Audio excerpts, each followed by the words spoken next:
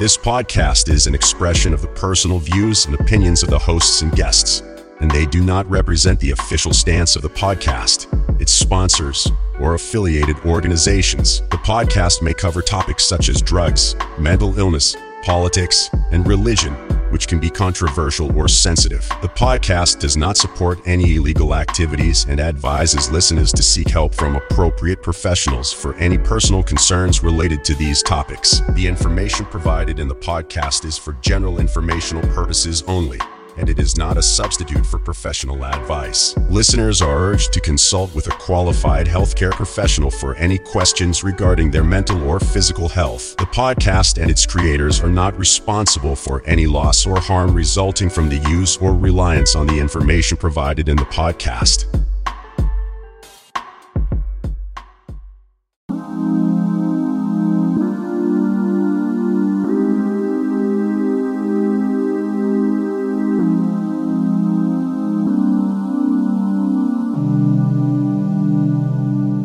Now recording. Turn my mic up. What's up, everyone? Welcome back to the Street Stoic Podcast. This is your co-host, Nate. We got co-host Jay on the line. Jay, how you doing tonight? Living. Doing good, man. Living good. Yeah, buddy. And tonight, we're pretty excited. We have our first guest on the podcast, Mike. Mike, how you doing? I got a lot to be thankful for, Nate. A lot to be thankful for. Yeah. So, quick little recap. Last episode, we talked about the history of Stoicism. We kind of got into its founder, Zeno. Talked a little about Zenoism. Jay, I know you've been working hard on the other podcast episodes, but you did get a chance to listen to the last episode, right? Yeah, I did. I mean, I had to. I had to edit the whole thing, so yeah. I've heard it hours and hours, but little less than the other ones, just because I felt like that was it. Like I found my groove, and our continuous conversations, the back and forth. I think we're at the good point now. Like, there's no feeling of the jitters and kind of jumping around trying to figure out what do I say next. Yeah, right. Completely done. So it's made it much more easier to edit when I don't have to try to figure out how to remove some of those little things that I'm like, let me remove that because I don't want anybody hearing that. Right. Which is fine. Yeah. Which is fine. I mean, but just kind of to remove them, sometimes they're kind of weird. Just little. Yeah. We gotta remove them. Yeah, just let's make it a little. Let's clean it up. That's basically what I've been doing, just cleaning up, and it's a whole lot easier now to clean up. Right. The first two episodes. I mean, the first one was the one, and I love it. I love that episode. Yeah. Well, and I think that's the greatest part is, we're doing this and it's a learning process. Everybody who listens gets to kind of follow along with us on this journey, right? They get to experience all these little like bumps as we do and everything. And I think that makes it better because it also translates to what I think is our paths on this Stoic philosophy. It's never gonna be perfect, right? We can always shoot for that and strive for that, but life is life, right? That's why, Marcus talks about the obstacle is the way. And I think it's kind of cool that we're choosing to be more open about our little, let's fix this, but we're going to leave a lot of this learning process involved because then everybody can see like life is life, right? Like that's the whole essence of Stoic philosophy is, the logos, it just is, right? Right. We're not trying to, at least this is not something that we're considering as, we need to clean it up and make sure that it's perfect for everybody to hear it in a perfect way. I'm just doing my best, and if I can, I will. And we can't get around to doing it, then we don't. We just push it out the way that it is, because this is a conversation that we had with, me and you, talking about the things that we, talk about, and it is what it is. I mean, what more can we try to clean up that? And Right. we can't expect it to be like perfect. That's Right. okay. That's okay. Yep. Yeah. Yeah, awesome. So, with that being said, Mike, for those of you that don't know, Mike, he's a buddy of mine. We work together. And like some of you who might be listening now, we kind of been, Jay and I have been sending out the little pre-files for people to give us feedback on. We're open to constructive criticism, and even when this goes live, I know a lot of people are going to have things to say, and we are very open to that. But Mike, back to what I was originally starting with, did we send you episode 3 to listen to? I think so. Yes. I got to Okay. listen to that one. You guys are doing good work. One thing, I coach youth sports, basketball and football. And one Yeah. thing, especially what you guys are talking about right now, like one thing I tell them is like you have to strive to be perfect, but be comfortable never being perfect. Right? And Yes. that's exactly what you guys are talking about right now. Yep. And you guys just embodied that, and like I know all the feedback that I've given you, Nate, back on the episodes. You've taken that and you apply it. That's the one thing you can control, right? Is how you take that feedback. Exactly. Yeah. Yeah, I've been seeing it. I've been seeing it, how it's been growing little by little. I mean, Yeah. I'm spending hours dedication to Yep. this, because I see it. I know what's behind it. I see that there is something strong, like a message to push out there for people to just kind of take in. And because of that, I'm like, all right, whatever it takes. I mean, sometimes I'm spending a lot more time doing that than the stuff that you can see behind me on the screen here. Yep. And that's fine. I'm completely fine with that. Like, from time to time, I'll jump in and I'll try to figure out something to do with like my art stuff. But like right now, the focus here, and I'm good. I'm not worried about that. That's gonna be there waiting when I get back. So I'm cool.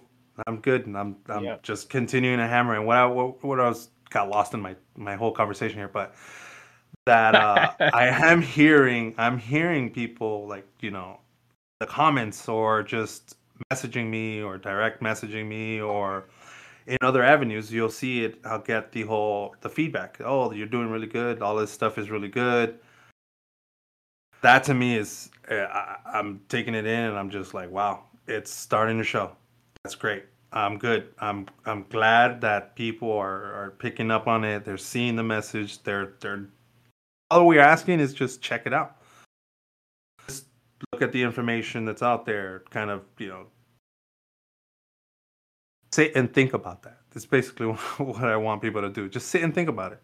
And if while you're sitting and thinking about it, listen to our podcast. Right. Yeah. All right, Dad. No, I'm just kidding. That's exactly. I think it's That's what my mom. That's what my mom. That's what my wife has been telling me lately. She's like, "You're acting like just like an old man, like an old dad." I'm like, oh, dude, isn't that fantastic though? we become that. I mean, that's just life. Yeah. Exactly, man. I fucking love it.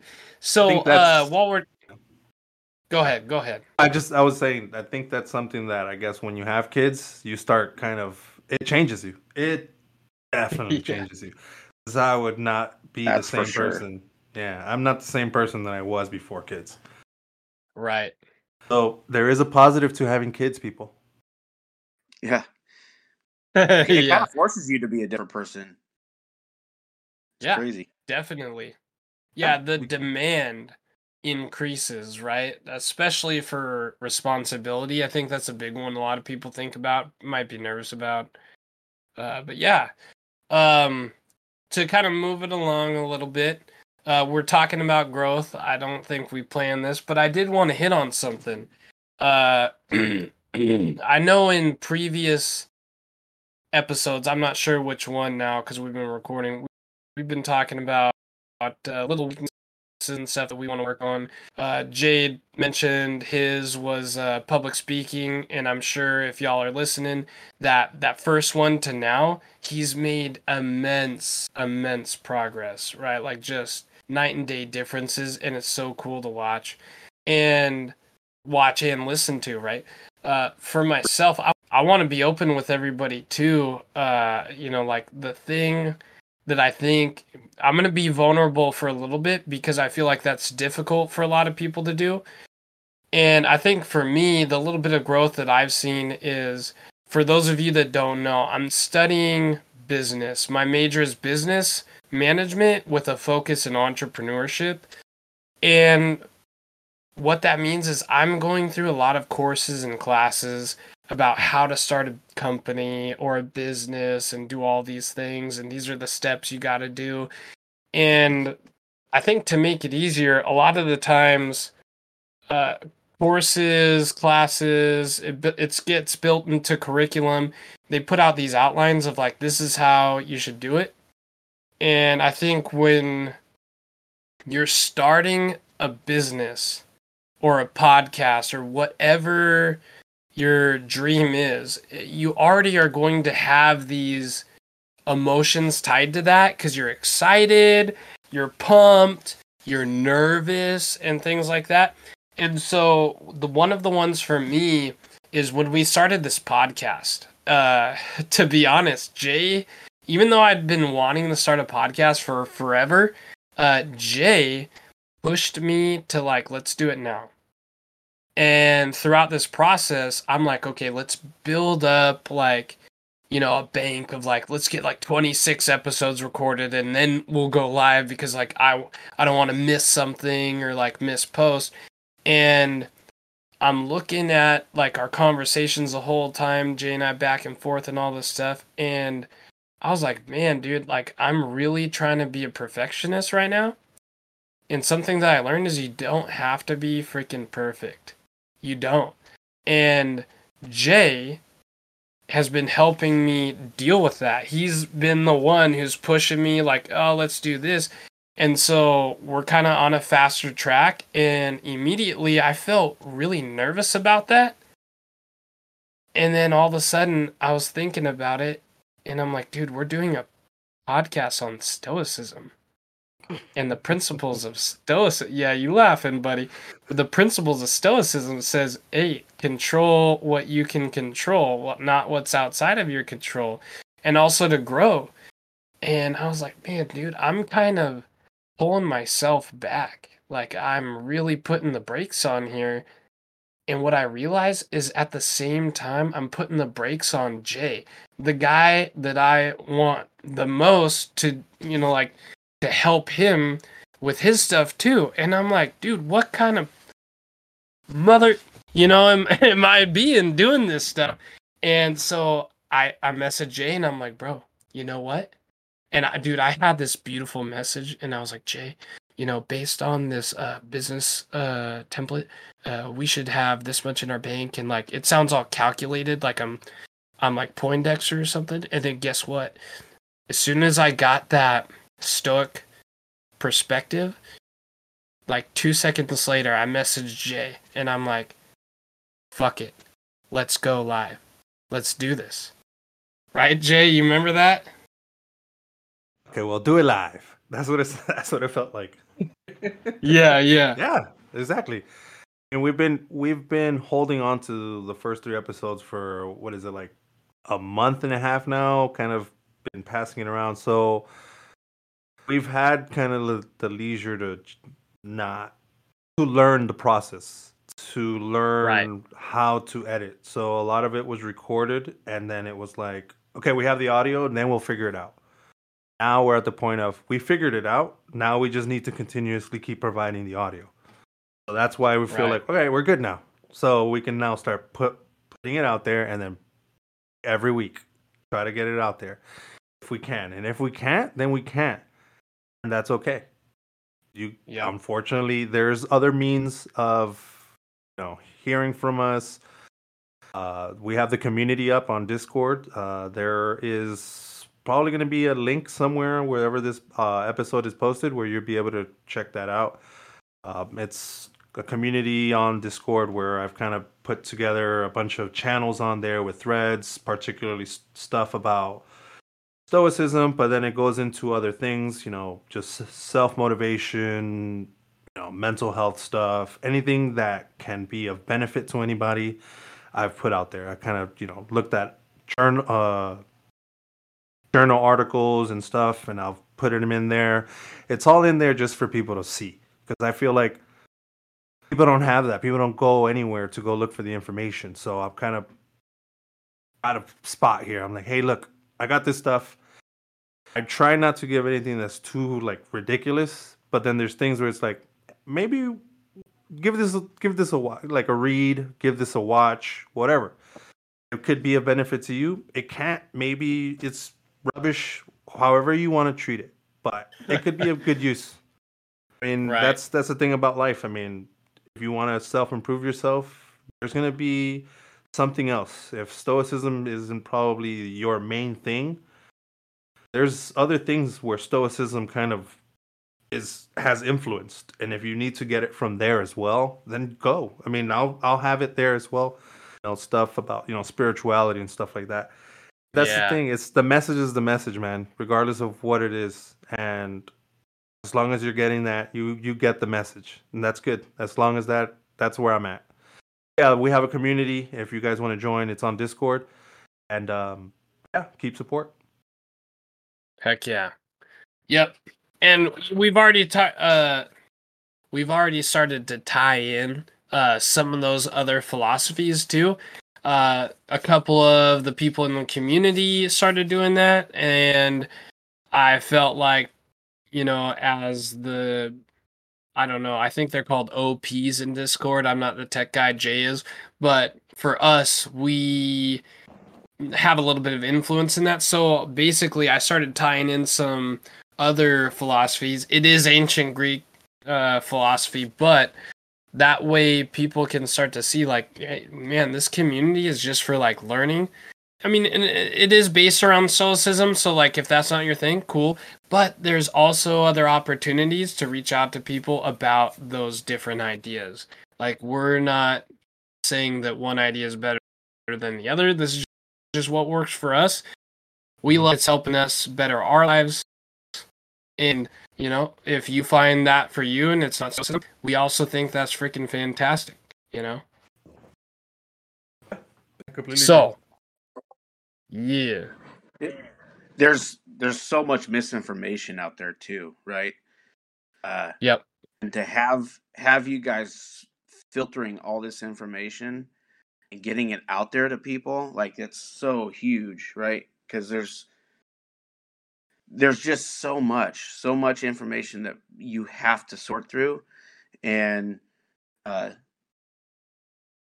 the fact that you guys are putting in the work to get this out to everybody is just amazing. It's absolutely amazing. That's why I do it. I mean, I've noticed it. People don't have the time. They don't have the time in the day. And I mean, I get it. Who am I to be that person? But I feel that as far as what I'm doing and why I'm doing it, I've thought about that. I've asked myself, why am I going this route? And to me, the people that I find most important are my daughters. And if I can continue this route and then show them what a role model is, or somebody to look up to as far as somebody that's good, then I'm okay with that. And that's why I want to continue. Because if there is nothing good in the future, as far as people that they look up to or stuff around them is like there's nothing good. Like there's just nothing good to cling on to as, oh, this is something good to like actually follow or listen to or whatever. Right. I Right. want to be that. I would like to Mhm. be that, especially if I can have that influence on like on my daughters. And Yeah. that's what my motivation is. Because if there is no other good, then I want to be the good that there is in the future. Heck yeah. Nate and I were just talking about this at work the other day. Just talking about that, leaving something for our kids, right? That's why we Indeed. journal. That's why we do all we do. That's why we do all of this, right? Because we want to leave something meaningful for our kids, like when we're gone, and Mm-hmm. how to get through hard things, right? Yep. Because there's gonna be hard things. You know, you're not gonna be in kindergarten playing on a jungle gym your whole life, right? Right. You've got to know how to just lean into that obstacle and get Yes. better from that obstacle. Mm-hmm. Heck yeah. All right. Well, I just realized we're probably about 20 minutes in now.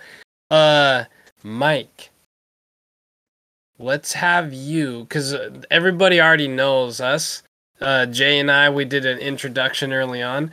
Why don't we have you introduce yourself? So basically, I think for this podcast and what we're looking for, we have those instructor introductions, but I think what we want to know is how you got into Stoicism and like why or how it affects your life.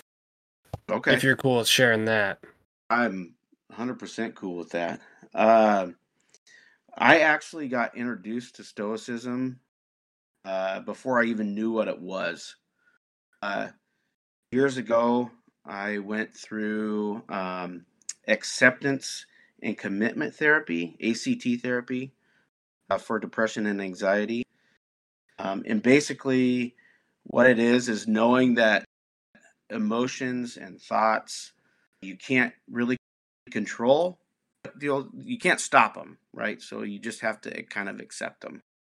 Um, and so, like, directly, it kind of introduced me to Stoicism. So that's my like unofficial introduction. Um, right. So my official introduction, though, uh, Nate and I were sitting in a training at work, and training was going terrible. Like nobody wanted to be in this training. It was awful. There was like 30 people in a very small room. We're combining departments. It's like you versus us, all that stuff. Uh, and I'm sitting next to Nate. He starts giving me quotes for this somewhere, right? I'm like, dude, what is that? Some good stuff. Uh, he's like, have you ever heard of the Jungle Book? Yeah, was my son's favorite movie, right? Um, and so he's like, it's this poem called "If." It's just he's telling me all these quotes, so I was like, whatever that is I'm buying it. I'm drinking that Kool-Aid, right? Uh, so that was my official introduction to Stoicism. Um, how it affects my life, um, really, like quite simply, it just keeps me honest, keeps me grounded. It helps me. It motivates me to get better, and not settle for just once I get to that pinnacle. Right, I'm not going to stop. And that's the real difference between when I was going through the ACT therapy and the Stoicism. Right, the Stoicism ACT therapy, like you get through your therapy and you're like, oh, I'm better. Stoicism pushes you to move forward and continue to get better. Yes. So, um, I mean, It affects my life in many different ways, but it just keeps me honest to myself. That's awesome. That's awesome. Hell yeah. Yeah, so speak of the devil here, Nate back on. And yeah, it wasn't planned really to have Mike on this episode. It was kind of like a last minute thing. But I thought it actually fit because in the last episode, we talked at the end about what this episode was going to be about. And it's about that poem by Rudyard Kipling called If. So, let's I think what we're going to do here is we're going to read the poem. We're going to read it all the way through. And then once we're done reading it, we're kind of going to discuss like those initial feelings. And we might even go just stanza by stanza through this poem and kind of discuss how they relate to Stoicism or the philosophy or a spirit rather of Stoicism. And who knows, we might get into like application to life because I feel like that's pretty important. And that's probably why most of us are using Stoicism, right? It's how can we apply this to my life? What does it do for me? And I think it's awesome that this episode we have 3 different people on, and we get to probably have 3 different perspectives over what these things mean. So that discussion is going to be awesome, and I think it's going to be great when this episode goes live. Everybody else can chime in, throw it in the community, however you want to communicate with us. And we can start talking about that, and you just keep evolving all together. We'll all keep learning. So, without further ado, let's go ahead and read this poem. So, again, this poem is by Mr. Rudyard Kipling. If you can keep your head when all about you are losing theirs and blaming it on you. If you can trust yourself when all men doubt you, but make allowance for their doubting too. If you can wait and not be tired by waiting, or being lied about, don't deal in lies, or being hated, don't give way to hating, and yet don't look too good, nor talk too wise. If you can dream and not make dreams your master. If you can think and not make thoughts your aim. If you can meet with triumph and disaster and treat those 2 impostors just the same. If you can bear to hear the truth you've spoken twisted by knaves to make a trap for fools, or watch the things you gave your life to broken and stoop and build them up with worn out tools. If you can make one heap of all your winnings and risk it on one turn of pitch and toss and lose and start again at your beginnings and never breathe a word about your loss. If you can force your heart and nerve and sinew to serve your turn long after they are gone, and so hold on when there is nothing in you except the will which says to them, hold on. If you can talk with crowds and keep your virtue, or walk with kings, nor lose the common touch. If neither foes nor loving friends can hurt you, if all men count with you, but none too much. If you can fill the unforgiving minute with 60 seconds worth of distance run, yours is the earth and everything that's in it, and which is more, you'll be a man, my son. Woo! Woo! All right. What do you guys think? Deep stuff right there. Deep stuff. Yes. I got chills. I get goosebumps every time I hear that. Dang, man, dude, it's powerful. I think for me, this the whole thing just So I found this poem before I really knew about Stoicism, or before I really started studying about Stoicism rather. And after learning about Stoic philosophy and embracing that and journaling and practicing, I keep coming back to this poem because I feel like it fully embodies kind of everything that Stoicism stands for me. I mean, each stanza, that's why it's those two pieces put together. It's like you have this high and this low. And for most of us, we just think, man, I would love to be at baseline and have these peaks sometimes, but we forget, especially when we're at the peak, and we kind of talked about this in another episode, but when we're at that peak, there's gonna be a down. There's gonna be a fall after that, and it's gonna go below baseline, and that looks different for everybody. And embracing Stoic philosophy of things just are. I mean, this poem does the greatest job at articulating that into words, right?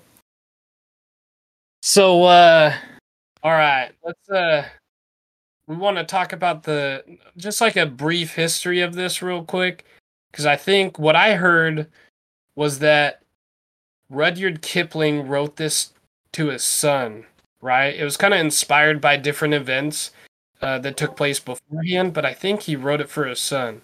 Is that right? Yeah, he did. He did.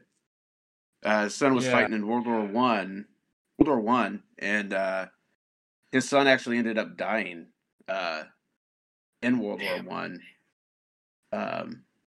I don't know if his son actually got to read it though. Right. Jesus. Yeah. If he didn't That's- end up reading that, that is wow. The impact that poem has had to. I guess I'm going probably into a tangent. I don't know whether this is true or not, but if it is, that's incredible. That you wrote a poem for Right. your son, and he dies. He doesn't get to read it. But the legacy of that poem has such a deep impact on people. Mm-hmm. Yeah. That's wow. Echoes throughout time. Yeah. Yeah. And it's still used for motivation for all different levels. Like you said earlier, athletes, leaders, world leaders use this poem for motivation. Right. I see it. Definitely see it. Yeah, that's one of the things I was coming across when I was researching kind of just what this is. What is if? What is this poem about? And as I was looking up videos, I would see all these different like celebrities that are reading off the poem, athletes. It's it's inspired a lot of people. It's definitely something that people have looked to for an inspiration, and it's there. It's there. Yeah. It's deep. All you gotta do is listen. Listen, pay attention to what those words mean, and kind of then start letting that go into your perspective and how you apply that to yourself and how that makes any sense to you. But he's saying what is it, like 150 years ago or something close to that. Right. And then it's kind of it's somehow still like relevant because you morph it into your personal life and your modern time and you're like, damn. Yeah. Yep. Because it doesn't matter. Timeless. That's there's things that are timeless. Regardless of what's happening, none of that matters because this is still at the core. He's at the core level of it. And he's always letting you know, I'm speaking to you from the core of reality. Always remember this. In whatever situation you are in the future, always remember this. Dang. Mm-hmm. And oftentimes people say timeless, and it's so cliche because I feel like when marketing really started evolving, and I had to take marketing classes for business, whatever.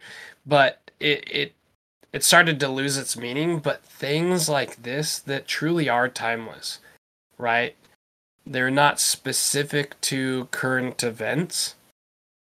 That philosophical approach can be applied in a lot of different circumstances. And man, that is the true meaning of timeless. I love it. A lot of what Stoicism is that it's timeless. It's timeless information that you still read it now and you're like, it's okay.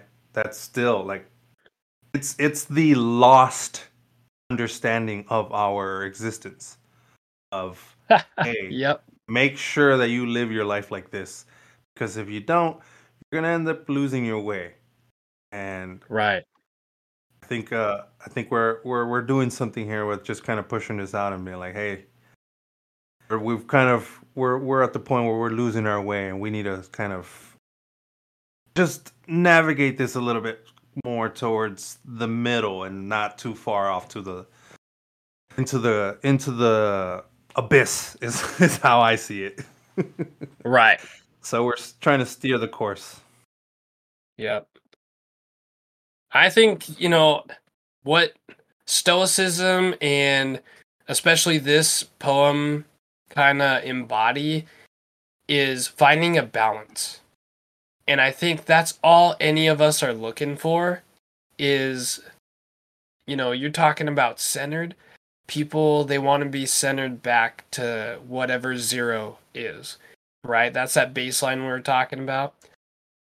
And just in another way, balance is key. That's what we're looking for. I mean, even if you look at like, let's say pre 80s, for parenting, often they would use something like negative reinforcement, and it worked for a short period of time, and it stopped working. Why? Because people get inoculated to things, right? We develop thresholds. And then every time our threshold needs to be met, it gets pushed higher. Everybody understands that that route.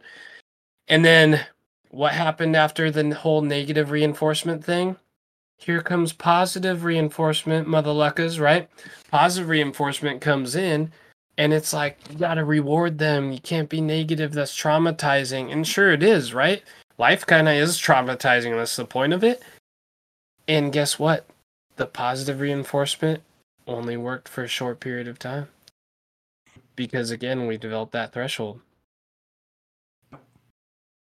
It was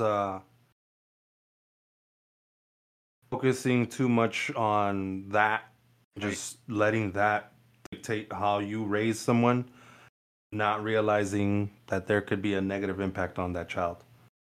And we're seeing it now. We're seeing it now. And I think society, since the dawn of society, has been seeking out to be centered, right? We see it all the time. We see it at work. We see it in politics. We see it everywhere. And the pendulum like swings so far back and forth, trying to find that center, and we fail. Yeah, always fail, like because we have to swing the other way, right? The cool thing about Stoicism, it allows you to fail, pick you back up. Yes. Right? So, and it gives you the power to pick yourself back up. And I think as a society, as mankind, like needs that, right? We need to pick ourselves back up and move forward for the better good of everybody else. And that's got to start somewhere. Right? Definitely. And it's just stuff like this that's pushing that forward. I'm excited. I love this poem. I love Stoicism. And I like talking with you guys. Looking back at this poem, I remember when I first heard this, I was impacted by one stanza and one stanza alone. And since then, of course, I could read this poem multiple times a day and a different stanza might point out to me. I think it has to do with circumstances, life events, all those different types of things. But I think we got to start somewhere. And I think if you guys are okay with it, it would be cool to ask each one of us, hey, like, what's our favorite stanza from this poem? So, like, which one, when we were first reading this, what part of this poem stuck out to us the most? You know what I mean? What do you guys think? I got one. Yeah. Jay, go ahead. The part where it says, if you can talk with crowds and keep your virtue, or walk with kings nor lose the common touch. That to me, the way that I kind of internalize. And before I move on to that, by the way, I was starting to write something here and I want to make sure that I make this known. You said, Nate, I love if and I love stoicism and I like talking to you guys. I'm going to make you fall in love with talking to me, man. Oh, yeah.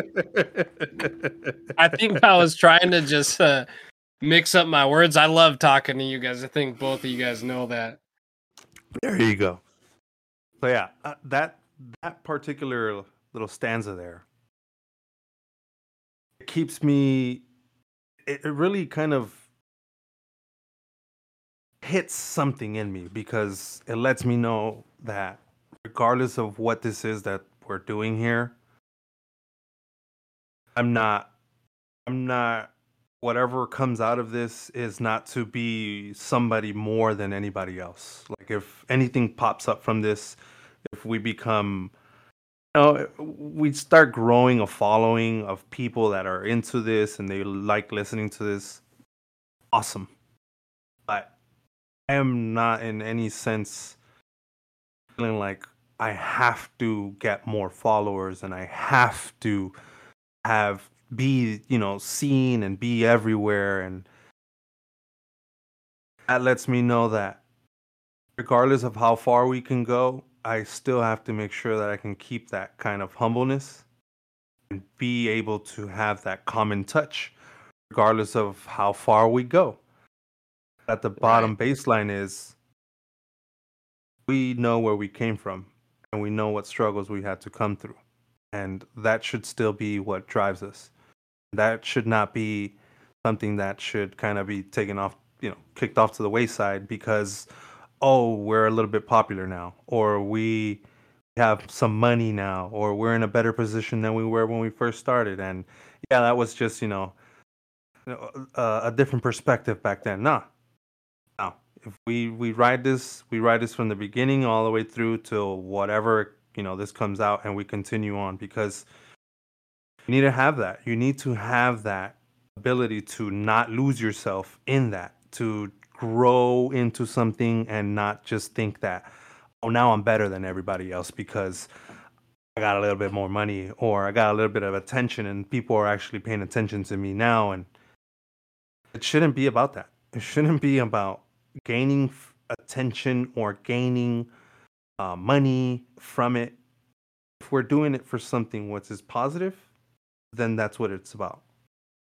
It shouldn't be about, I need to gain more here, there. And that's what's keeping me pretty much, like when I read stuff like that, it's like a reminder of stay humble. That's pretty much what I'm getting from that. Stay humble. Yeah. And I think just to kind of bring it back to what we're talking about, you're basically bringing it back to center. You're going back to zero and you're developing that balance. I think that's awesome. I think a lot of people, they have that in them. They like people like celebrities and all these people that have garnered all this like attention and money and whatnot and fame. I think it's still in them. They just choose not to. Like they just ignore it. Like, no, that was just a mindset from back then. You don't know how it is here. It's like Right. Nah, the people that lifted you up to that point, you're not you're not at their level anymore. Like you don't have nothing in common. You can't even have like a conversation because all you want to talk about is your problems at the level of success. Where Yep. the people that knew you from before that are just like, that's not how life is for us. So we are losing our, common touch. So I think, yeah, I Yep. think that that exists in everybody. It's just that people just lose it, and sometimes they come back around and they figure out the errors of their ways later on in life or at some point, and some of them don't. Some of them just continue on getting lost in that life. Yeah, Sad. for sure. I'm going to ask Mike next, but real quick, I just want to, while we're on the stanza, talk about the stanza. This is why I love doing this and why I like to have the different perspectives, because how you explained what this part meant to you was eye-opening for me, because when I read that part of this poem, it's not what I think about, but then when you're saying your interpretation of it, I'm like, man, that feels so real. Like I get it. I gained a new perspective on it, and it helps me have a deeper meaning of that stanza, which is just freaking phenomenal. That's what this is, right? Our conversations Right. of kind of reading that and then interpreting that into our perspective and then being able to talk on it. And then you hear it and you're like, that's not what I'm hearing, but that's interesting because that lets you Yeah. know that we are so we're individuals. We're at the root of everything, right? We are one. Mhm. We are one individual person who has an experience that nobody else has. Nobody else Yep. has that experience that you had. Every little moment that you had is just unique to you. And so there's going to be things that you learned how to interpret something, how to analyze something, how that makes you feel is going to be different than to somebody else. And in these kind of Yep. formats like this back and forth conversations, this is where you start learning this. Like people have a different of perspective, a difference of opinion that is going to contradict what you have, and that is okay because they are unique. They are not a collective, they're not generalized. This isn't something that is cookie cutter. You're not taking this person and saying, "Oh, he's exactly like this person and that person." No, they're not. They're not exactly. This Right. person can have their own opinion. And yeah, sometimes amongst a crowd, they seem to sound the same, but they're not. They're not the same. Everyone's individual voice has a whole different perspective because even if it all has like one collective goal or message, one person might be like, I'm here, I'm a part of this, but this isn't really where my whole philosophy is. This isn't where my whole, perspective is. But unfortunately, I'm stuck here. I think a lot of people end up getting lumped into like generalizations of groups like that because Right. people just see them like that. They just see them as you're part of that. So it's like, no, we're not. My perspective is individual. I understand that somebody else might not be able to pick that up. Like somebody else is like, "Oh, you are acting or saying some weird stuff." It's like, "No. This is an individual's perspective. It's just that you have a perspective that you want to keep in line with everybody else. And so it feels weird to you because not everybody else is saying the same thing. That doesn't mean that I'm Yep. wrong." Exactly. Dude, and so for me, dude, that explanation you just gave, I think, and it's important for us to talk about that right now, especially with current events, is the what you articulated just now, I believe, is the true meaning of diversity. So many people, they hear that word diversity and they think about cultural, racial, these specific avenues of diversity. But if you're talking about diversity as a whole, it's all encompassing. And if you think about it, and this one's just like a little bit hard for the brain to follow all these paths, and then some people totally it clicks, but diversity is individualism.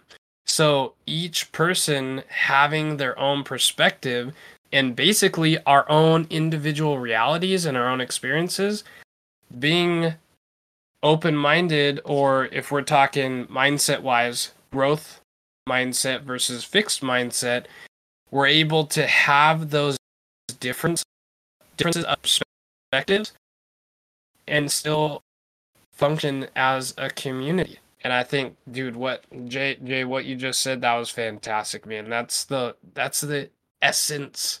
That's the whole spirit behind diversity, and I think that's what I love about, being able to have this platform and be able to do this stuff.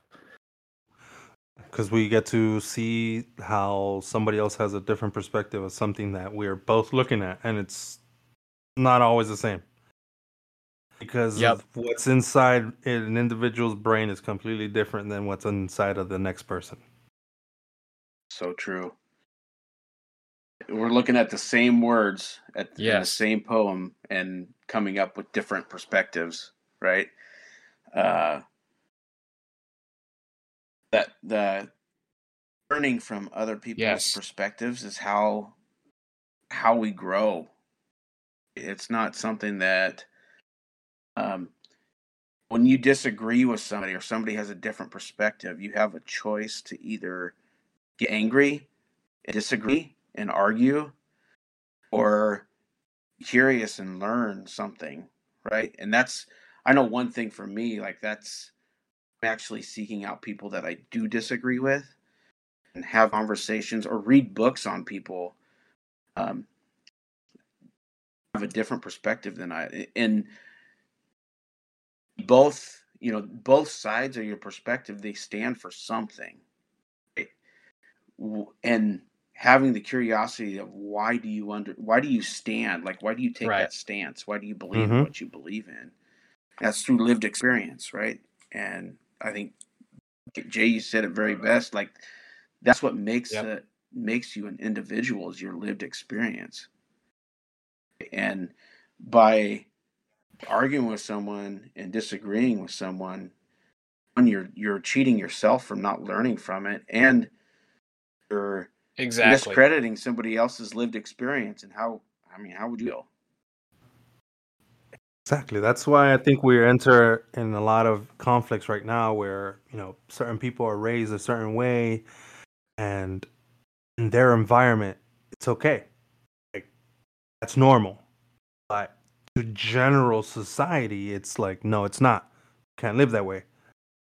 So how are they supposed to react in those situations when you're telling them you're acting not normal and what you're doing is not right for society? And it's like, it gets into like a weird attack of my perspective, because you're telling, I'm putting myself in the situation here. It's not that, I'm the person, but putting myself in that situation, I think about that. Like, I wouldn't like somebody to come and tell me like what I'm doing all the time is wrong because everybody else sees it as wrong. This is how it is, life. This is kind of how it is to grow up in, sad environment or wherever it is that, this scenario is. It's a weird thing to kind of figure out, like, who's right and who's wrong in that situation, of trying to enforce someone, trying to tell them like you're wrong because it goes against my opinion or my perspective. It's your perspective. It's not their perspective. You have to also take into their account that they have their own perspective. Unfortunately, sometimes individuals' perspectives might seem a little bit off and skewed. And sometimes that's where you can see the damage of mental health. To the most part, you also have to take into account that just because you see it this way doesn't mean that that person's going to have to see it that way, or that that way is the right way. Because you do learn from certain, conversations, especially if you're engaging in that conversation or asking the questions in a non-biased way of finding out, their perspective, and try to find out and learn from that and be able to then change course as to whatever it is that you maybe were trying to push as far as a narrative. You're like, oh, never mind. This person just enlightened me on something else that I was not paying attention to or even considering. And a lot of that comes up when we have these conversations, when we're just talking and we're like, oh, I didn't think about it that way. It just happens. It just comes up naturally. And if you're engaging in a conversation, and that's part of it too, you can't try to push a narrative. You can't try to enforce that you're right and they're wrong. You have to come into it an approach of, let me see what this person's got, because I'm trying to figure this shit out myself too, and I think I'm right, and I don't know if I'm right. I feel like I'm right. That's the thing, right? We all feel like we're right. Are we? Are we right? Don't know. No, we don't. Yeah. We can. All we could do is prepare ourselves by doing the research, putting in the hard work, trying to push yourself towards whatever that outcome is, because you feel like that's right. Maybe it's not. Or maybe it is. It's okay. Whatever the outcome is. But you can't try to put whatever back again. What I'm trying to say is, you can't try to push the narrative. You're going to learn from these conversations if you're just engage in them more and just understand that people have their own individual perspective. And that's why I love this. That's why I'm loving this this podcast more and more. Yes, dude. It's really an awesome journey. So when you were just talking about that, it was so mind-blowing. Dude, we've talked before. I kind of understand your perspectives and everything. And I've read this poem many times. I've read it enough to have a majority of it memorized.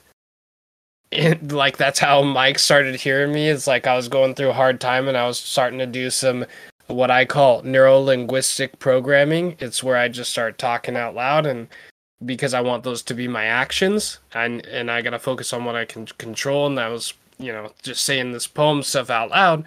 But here's the thing: you just talked about that one stanza, and then basically you went into further talk about communication, and all I could think about is what you said, in a sense, was also in this poem in a couple of different stanzas. So the first opening stanza, if you can keep your head when all about you are losing theirs and blaming it on you, we covered that. And you're talking about don't push your narrative and things like that, and people are going to say that maybe you're wrong based on a perspective. And then I think about, if you can trust yourself when all men doubt you because you feel that you're so right? You got to do this. You have to stay the course. But we need to make allowances for their doubting too. Are we wrong? That's your question. Mm-hmm. And oh my goodness, dude, this is why I love this poem, and this is why I love this platform, and having all these different perspectives. It's just fantastic. And say it. And you love this conversation. I love this conversation. Mother Leckers. Yeah. Love. Yeah. Spreading so much love. All over your face. All the love, baby. We're back in the 60s. Yeah. So, yeah. That's pretty much all. I don't care. I'll call myself a modern day hippie. I don't care. That's kind of what I feel like. Who knows what that means, right? Who knows what that means? It's forward thinking. Yeah, that's literally what it is. It's just a different way of trying to figure out life, because whatever I was doing before this I wasn't happy with it. So now I'm trying to change the course of it, and completely happy with where things are right now. So, and that's the Yep. thing. Like we're talking about it, and I'm pretty sure it was in another stanza. I I'm I'm comfortable where I'm at right now, but I also understand that at any moment hard times can come. And Yes. that's something that I have in the back of my mind where it's like at any moment anything can happen, right? And how Mm. prepared am I? I might not Right. be prepared at all, like financially. But the one thing that I think that I want to make sure is that I'm going to be mentally prepared, regardless of what it is, because Right. we always encounter, downfalls. There's going to be something, somebody's going to pass away. There's going to be a terrible accident that happens, natural disaster, whatever ends up happening, whatever it is, a financial disaster, a collapse, or whatever it is that it just seems like we're heading Mhm. towards. Um, Everybody's bracing for that one. to be in the right, yeah, to be to be in the right state of mind, if in those instances that happens, I think that's where you gain an upper hand over everyone because to Yeah. be mentally prepared to know that there could potentially be some hard times coming and you just have to endure that at least I feel is something good for me and I'm prepared. I'm mentally prepared for anything that as far as a challenge like that. I'm not I'm not, scared.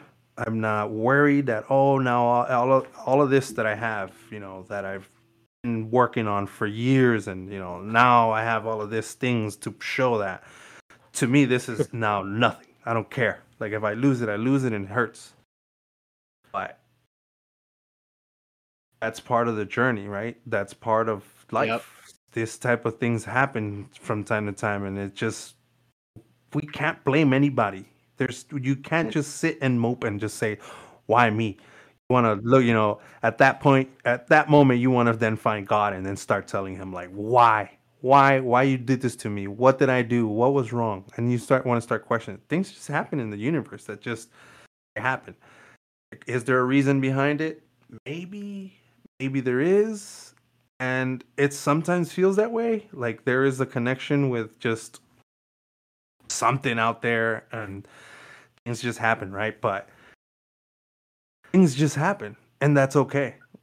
And it's you're going to have your downfalls, you're going to have your bad moments and you just need to know in those instances that you're able to keep like it says, keep your head when all about you are losing theirs. Yep. That's Yep. that's where I'm at, where I'm like, okay, shit hits the fan, whatever the situation is, I need to be just stoic. There is no Yeah. other. It's the word, the literal definition of it. When you describe somebody, I was like, oh, stoic.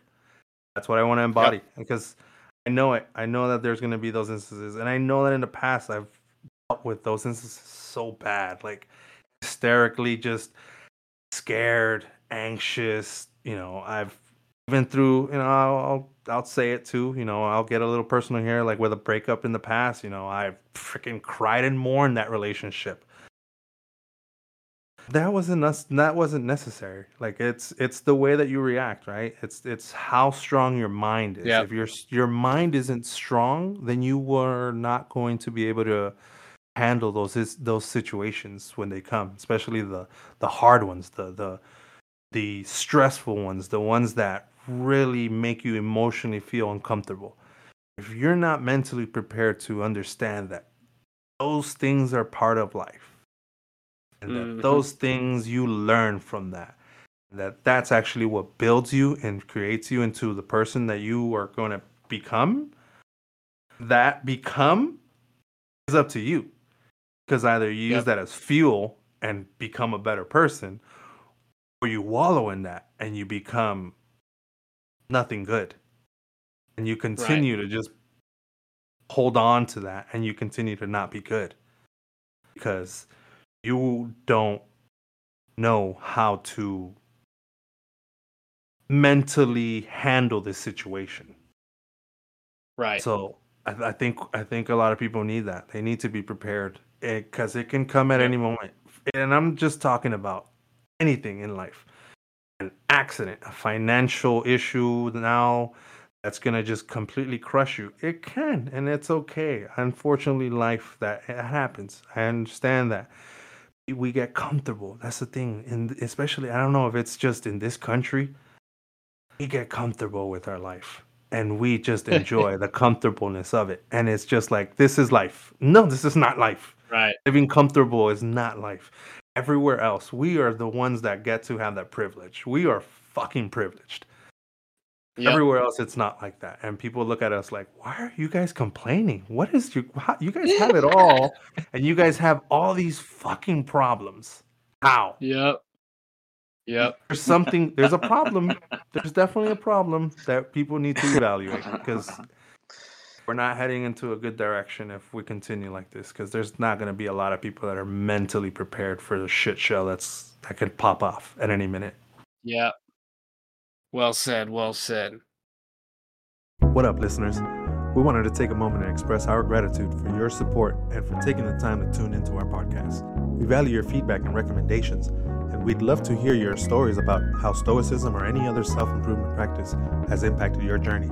Please send your stories or any info you'd like to share with us to thestreetstoics@gmail.com. Also, don't forget to follow us on Instagram, TikTok, and YouTube @The Street Stoics to stay connected and receive latest updates. If you enjoy our content, please consider subscribing, liking, and sharing with others. Thank you again for being part of our community.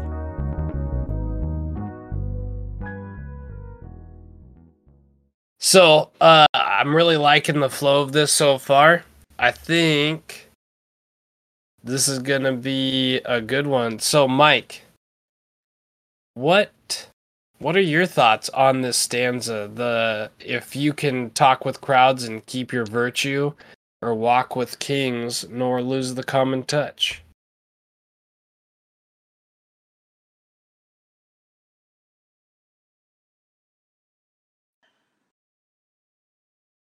When I read that stanza,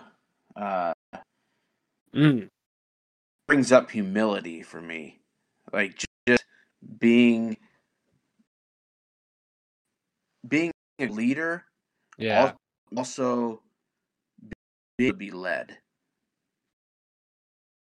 You, the word's both. It's good, both leaders and people that can do the work too, right?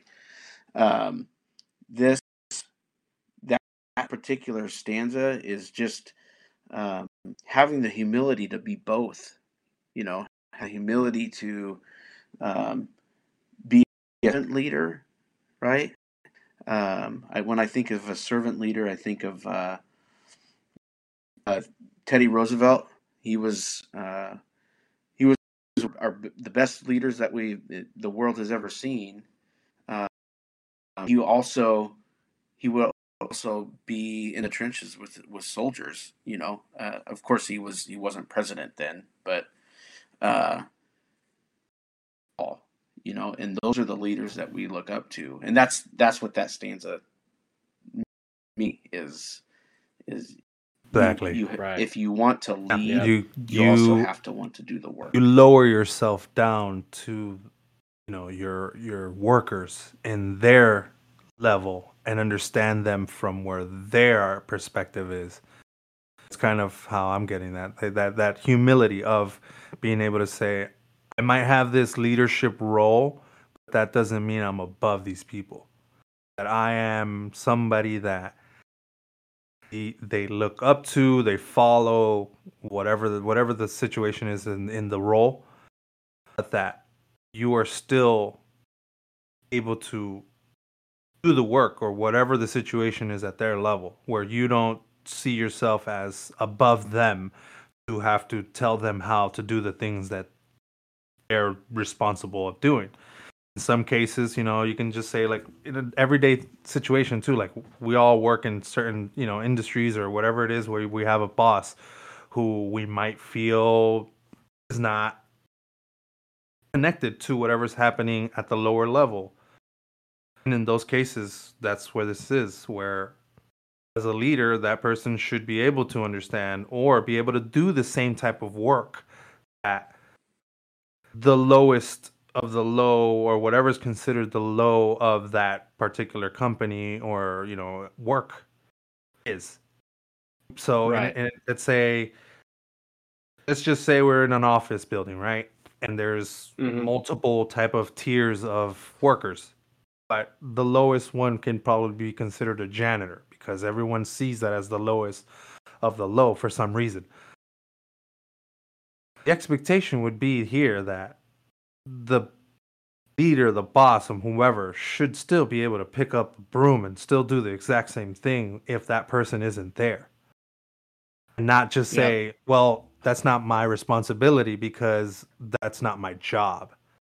That whole that's Right. not my job thing, that whole mentality of saying, well, that's not my responsibility or that's not my job, that really bothers me sometimes because you limit yourself, especially where some people come into a certain job and they look at it as, okay, this is everything to me. Like, this is providing me money, this is providing my family with a place to live.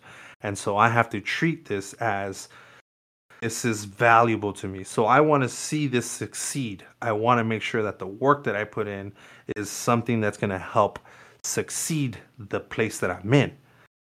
And when you see bosses that don't care like that, or individuals that just tell you, like, that's not my job, then that's really disheartening because you think, "Man, you don't care about this job the way that I do. You don't see it the same way. Like, your perspective is completely different, which is weird that I have this value to this job, but you don't want to help grow this whatever business, company, or just have a better environment just because that's not my job. Right. You're holding yourself back. Yeah. It's interesting to me, especially with what you guys are saying, what this means to you. My perspective on this stanza, right? If you can talk with crowds and keep your virtue, or walk with kings nor lose the common touch. To me, it's like two trails to the same destination, and oftentimes we'll take, maybe it's even the same trail, but you notice something different. I know a lot of us have probably felt like we watched a movie and it was awesome, and we watched it again and we're like, oh shit, I didn't even see that. Right? Like that new thing and that new perspective, essentially. And that's how I initially look at the stanza. And I also feel like the stanza as a whole is a progression, right? Like we're kind of getting into power differential because it's the point of both pieces. And if you can talk with crowds and keep your virtue, I think that's the beginning of obtaining power, right? We're first just getting that taste. Initially, we're kind of nervous in the beginning, especially something like public speaking, right? Like I'm thinking about it literally. You're nervous, and then as soon as you get good at it and you start to be able to, gain feedback from the audience, you become good at it, and like, okay, like now I have these people in the palm of my hands. But the whole point of that first piece is to keep your virtue, right? Like don't let that change who you are, and you have to remember, like, why was I doing this thing? And that's why I love that it's followed up with, or walk with kings nor lose the common touch. And that's, for me, I guess in my experience or my journey here in life is, in my previous job, I did take a leadership role. And when I became a leader, initially, I was like, how the hell do I do this? and I had to study and things, and then, like, I started doing good at it. And don't get me wrong, I don't think everybody freaking liked me. Definitely carrying around a title, people will definitely pretend to like you, or yeah, I don't know of a better way to say that, but It's go ahead. interesting. It's interesting what a title, what that difference, or sorry, the difference that a title makes as far as somebody's perspective or their opinion about you. Because I got to see Right. that as somebody who worked as a regular. I mean, I'll be honest about it. I guess I could tell people. I mean, I worked in security for way too long that I don't even want to say. Right. And I've worked at it in many different levels, but eventually I got to, with my own personal education that I have, was able to go into more of manager roles and supervisor roles. So I did that for a couple of years, and the difference that there is in that role is incredible because Right. you have people that will look at you as the authoritarian person, as Hmm. the person that's trying to get them in trouble. And it's Right. like, I'm not. I just want to make sure you're doing your job correctly. So people start slacking, doing stuff they're not supposed to. And so because you are the one that are having to mediate and say, hey, you're not supposed to be doing these things like this, or you need to follow the SOP. Unfortunately, I know that there's gray areas, but the book says it like this. So if it doesn't follow that, then you're in trouble. Then Right. you're the bad guy because your title is now looked as, you're just trying to tell me I'm wrong. Uh, You're just Right. trying to pick on me. You're just trying to nitpick on this and this and that. It's like, no, just trying to Yeah. help you look better, but you're choosing not to. And Yep. in those instances, you don't win because just the fact that you have that title, their opinion about you already changes. And it's sad because Right. you're not allowing for that person to kind of demonstrate to you that they're not that type of person. And I've had to do that. I mean, I've had to go against that. Like, had encountered that where initially it was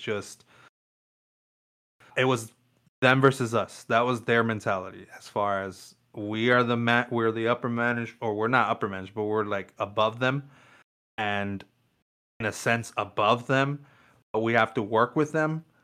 And them being officers, they see it as there's a division, and it's like, no, we don't have. We're trying to coexist here. We're trying to get the job done. I know that I have a bigger role because I've worked here long enough, proven myself to a certain degree that I know what the requirements of these jobs are, and I know how to make it function without it falling apart if somebody that's not a leader isn't here.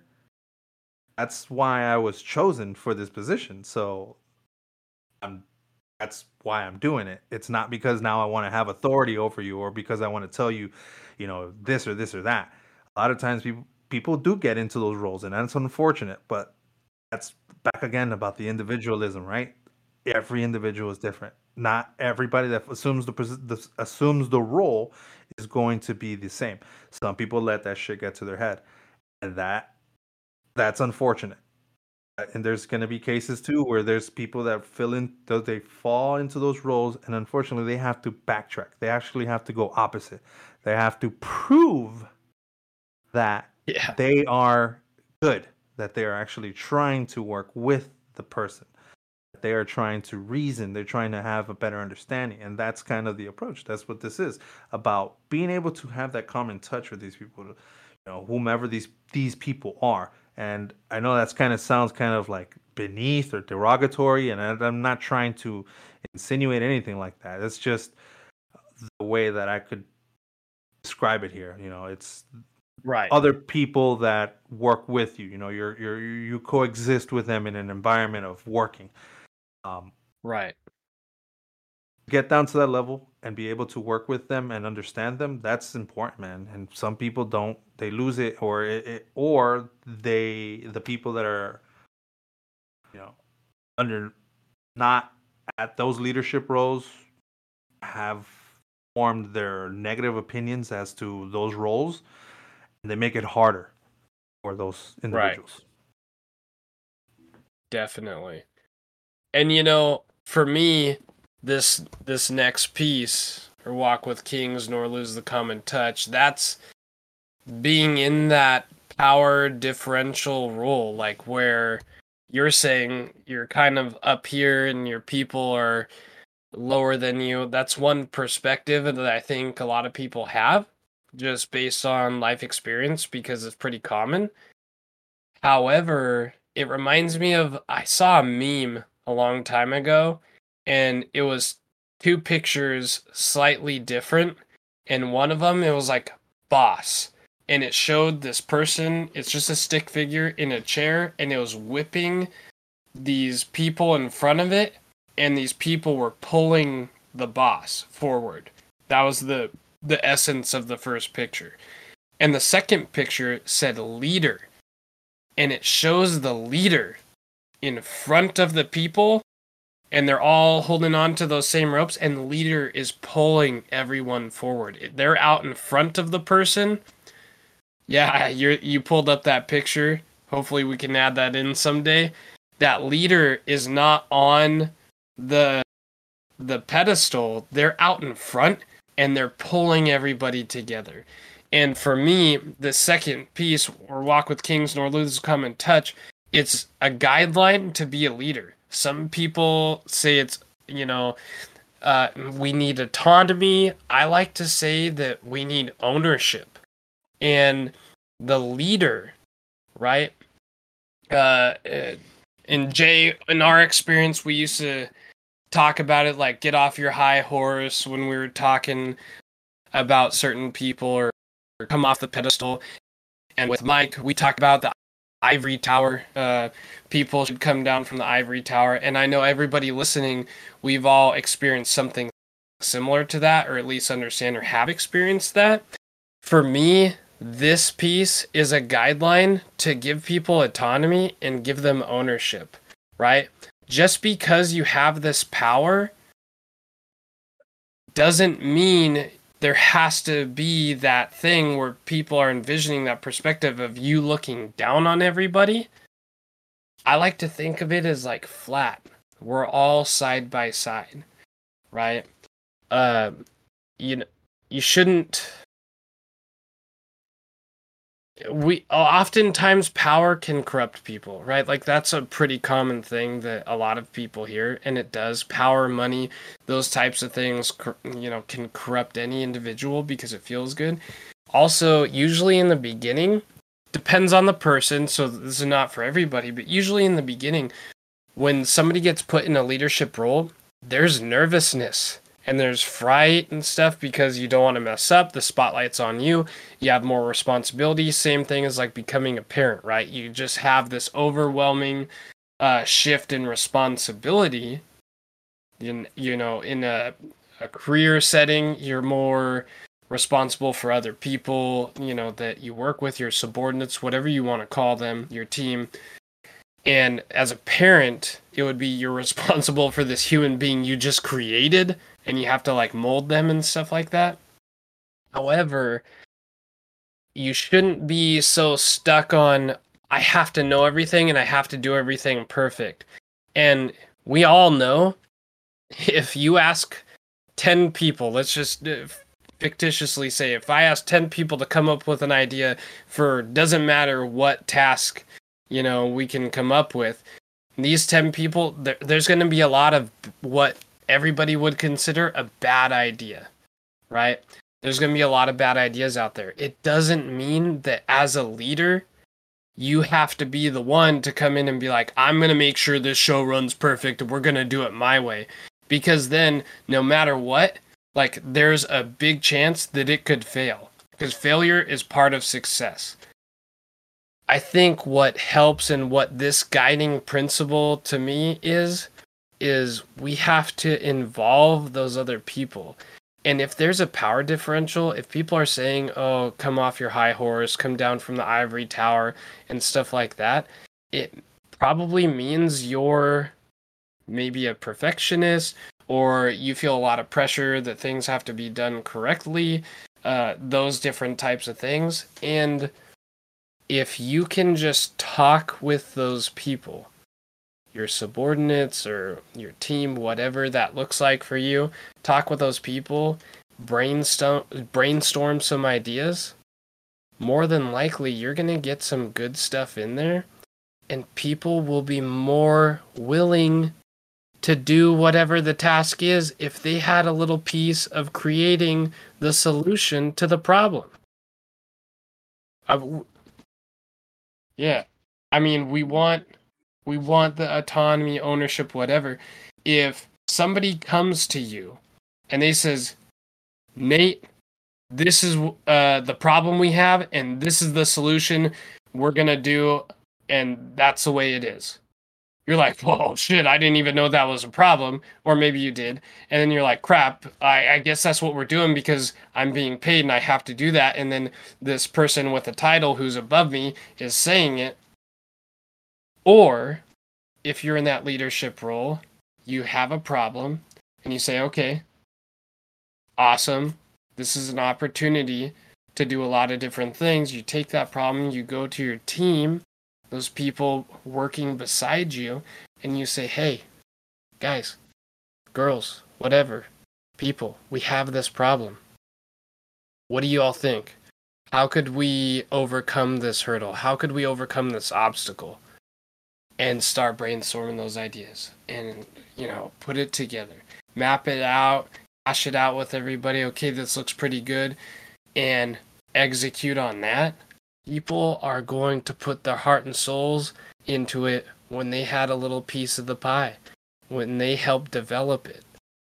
And you get that power struggle and power differential by sitting in your office or on that ivory tower, on your high horse, on that pedestal, and never talking with anybody else. That's what I think about that stanza. Yeah, you lose that perspective or that touch with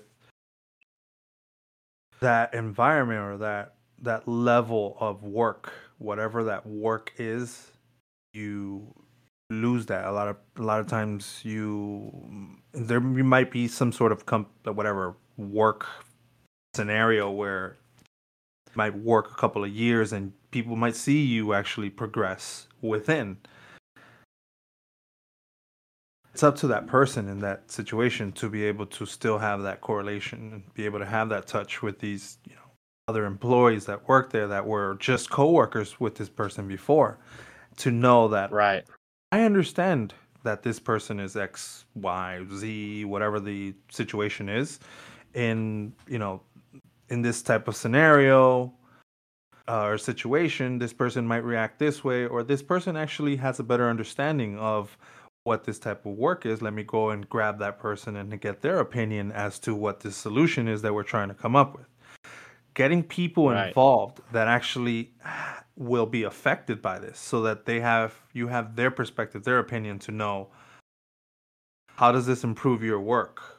How does this make things better? Is this going to complicate anything that you got going on already? All of those things can be figured out at that moment where you're communicating with everybody below and are able to ask their input and know what the situation is. And then, yeah, like you said, everyone then plays a part of the solution. That feels great when you know that the contribution that you put in helped in whatever this is, in the scenario. And that's the type of things we should find to be prideful of. To just have had the contribution, not to get recognition for it, not to be, oh, this is all because of him, all of this is because of the hard work of this. No, it shouldn't. It's all because of the contribution of, everybody that it took, because it should take everybody's contribution to try to get that, especially in a situation or a scenario or work environment where there's multiple. And I know that there's different scenarios, different cases, and can't really do that when you have thousands or hundreds of employees or whatever. But maybe get their opinion or a handful, or have them figure like some sort of system where there's still somebody in touch with just floor level employee, and get their perspective of what it is like to work for this company and what they feel might be actually better or benefit for the company. Right. That's where Yeah. I think a lot of places are missing, where it's like we need to have an understanding of what everybody feels like working here, so that we can then Yep. try to consider all of that while we try to make improvements or updates or whatever it is, the situation. All right. So I think you know what I'm going to ask you, but which stanza stuck out to you the most when you first read this poem? The stanza that stuck out to me the most, um, the one that said, uh, "If you can take one heap of all your winnings and risk it at one turn of pitch and toss, and lose, and start again at your beginnings, and never breathe a word of your loss." It reminds me. That's a good one, Yes. right? It reminds me of an Epictetus quote. Uh, Suffering arises from trying to control what is uncontrollable, or from neglecting what is within our power. So I've lost count of how many times I've been so upset about what I've lost or what has happened to me that I forget to move forward or to get better, right? Um, and I just keep dwelling on what I did wrong, right? I'm so upset that I lost all of my winnings playing one dumb game of heap and toss, and I just keep beating myself over that, um, and I'm so focused on the consequences of losing that game of heap and toss, and what I forget is that I can't control what those consequences are, right? Yep. But what I can control is starting over to rebuild my winnings.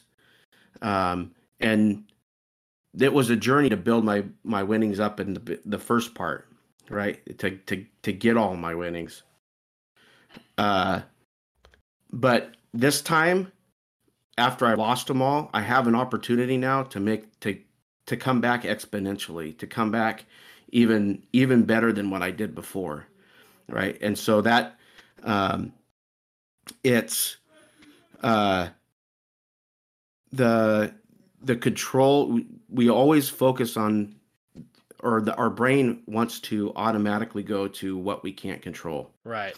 And what we can't control is, and we get so upset about the consequences, and we lose sight on the fact that we have now an Yes. opportunity to get better, to double what we had before, instead of losing everything that we had. Jay, Yeah. if you can make one heap of all your winnings and risk it on one turn of pitch and toss and lose and start again at your beginnings and never breathe a word about your loss, what you thinking? Kind of like what Mike was saying, right? You don't have no control over certain things, and that kind of upsets you because it changes the course of things that you had kind of planned out. That's kind of what that comes to mind when I read that, where it's like you could encounter a situation where something that you work on, produce, you push out there, it might fail. It might not get a passing grade for it. It might not be good enough. And not let that bring you down, right? Like failure comes, like that's part. Sometimes for some people it's just recurring, and you have to be able to take those and keep going, because Those are the moments that'll crush you if you continue to just let them, you know, consume you because you feel like you're a failure at something, like you can't accomplish something. It's not. It's not Right. that. It's just that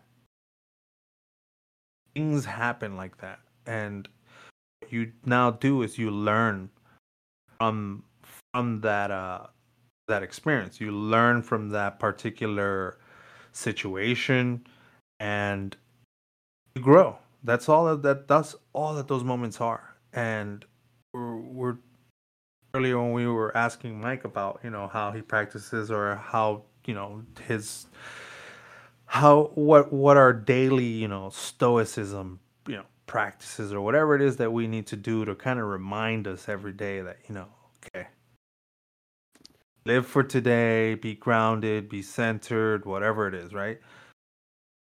For me, it's always, amor fati. You know, it's both of them, memento mori and amor fati. It always comes up. So in my head, I always tell myself, this is a bad situation that pops up, something that I don't like, something that's not favorable, something that's stressful, something that maybe aggravates me, something that I don't like that this is happening. Amor fati. It's Exactly. fate. Like, it is what it is. And it sucks, but it is what it is, and you can't go back and change that. You can now just learn from that experience and try to Yep. figure out how to avoid it if you can, but don't get caught up in the fact that it happened or it didn't happen the way that you wanted it to, or that you failed at something and that now, you are just a failure. No, it's just that at that moment, fate wasn't there because you probably weren't prepared for this or that, or you didn't consider this or something, right? But instead of Right. being caught up in that, just take it all in as what happened and look at it as what I'm kind of seeing in my head is a notebook, right? You're on a piece of paper with just a bunch of scribbles, and the next page, man. You know what you messed up on that last page. So now try doing it again. Now Right. with your understanding of what it is to mess up like you did on that last page. Now you're going to try to avoid it when you come around that moment. That's all you do. You find those things to improve yourself from, even if they're failures. Failures are only Yep. failures because you consider them failures, but those are just experiences that you have that you learn from. And they suck sometimes, they don't work out. You learn from them, and then you try to then figure out the next step. The next step is Yep. whatever it is that you make it, because you've learned that this happened this way, and whatever the situation was and how it made you feel at the time was what it made you feel at the time. That's not Right. how you should continue feeling just because you don't like the results. It sucks. Sometimes it Yeah. just happens. It happens. And you have to move on. You have to move on. And Right. if you move on, then try to move on with that understanding of what happened and how to improve, or use that as fuel. I love calling it that. Just turn that around into fuel for your motivation to become something better, or to do something better, produce something better, whatever it is that the scenario is, right? Just Right. take whatever you want to consider failure and turn that failure into fuel for motivation to be better than that, to avoid failing in that same type of instant. You might fail again, and you continue to do it until one day it might hit. One day, right? And that's the hope Right. that you should at least live with. That at some point something's gonna click, something's gonna give in. So you're gonna get that perfect thing that everyone is gonna love, or that you're gonna love. whatever it is, just Yep. keep going. Just keep going. Like, don't let a failure stop you. Don't let a failure just hold you down in that place. Just keep moving. Keep going. Right. And for me, looking at this, initially when I read this, if you can make one heap of all your winnings and risk it on one turn of pitch and toss, and I'm just going to stop right there because that's where my brain stopped when I initially read it. And I was like, who in the right mind would freaking take everything they have and put it into this one thing? Because that's risky, right? If you're thinking about things logically, you're probably just going to maybe not take everything and have a little bit of something just in case. However, I don't think that's what he's promoting here. I don't think he's saying take everything and put it into this one thing and be okay with failing. I do think he is saying be okay with failing because, as we know, failure is part of success, right? But I think what he's talking about is there's times for most of us when we weren't in the right mind or circumstances, events happen where we think we're forced to put everything we have into this one thing, right? Whether it be something from life, stressors, whatever. And when we do that and there's a failure to it, right? That's when we have to be okay with stooping back down and rebuilding with our worn out tools because we gave it everything. And, you were talking about financial stuff earlier. That's a big part of life, especially as an adult. You put everything you can into, your house or your rent, whatever that is, your car, whatever things that we have to invest into. And sometimes life will just throw a wrench right into your mix. And you're like, what the fuck? And you fall flat on your face. And it happens. That's part of life. That's the obstacle, right? And I think the point here is saying, like, sometimes life's going to force us to take one heap of all our winnings and risk it on one turn of pitch and toss, because that's basically what I see in that, is you're trying to keep your fucking head above the fucking surface of the water. You do not want to drown. But I think where it carries out, right? And lose and start again at your beginnings and never breathe a word about your loss. There might be a time when your head goes underwater. That's okay. Keep fighting to get your head back above water. And when it happens and you survive, don't go running your mouth like, man, I was in that water for like 1,600 hours and, I fucking crushed it or whatever. Because now, whether you're embellishing or not, you're only talking about one side of it, and you shouldn't just be talking about it at all. It's like, it was just part of life. It just was.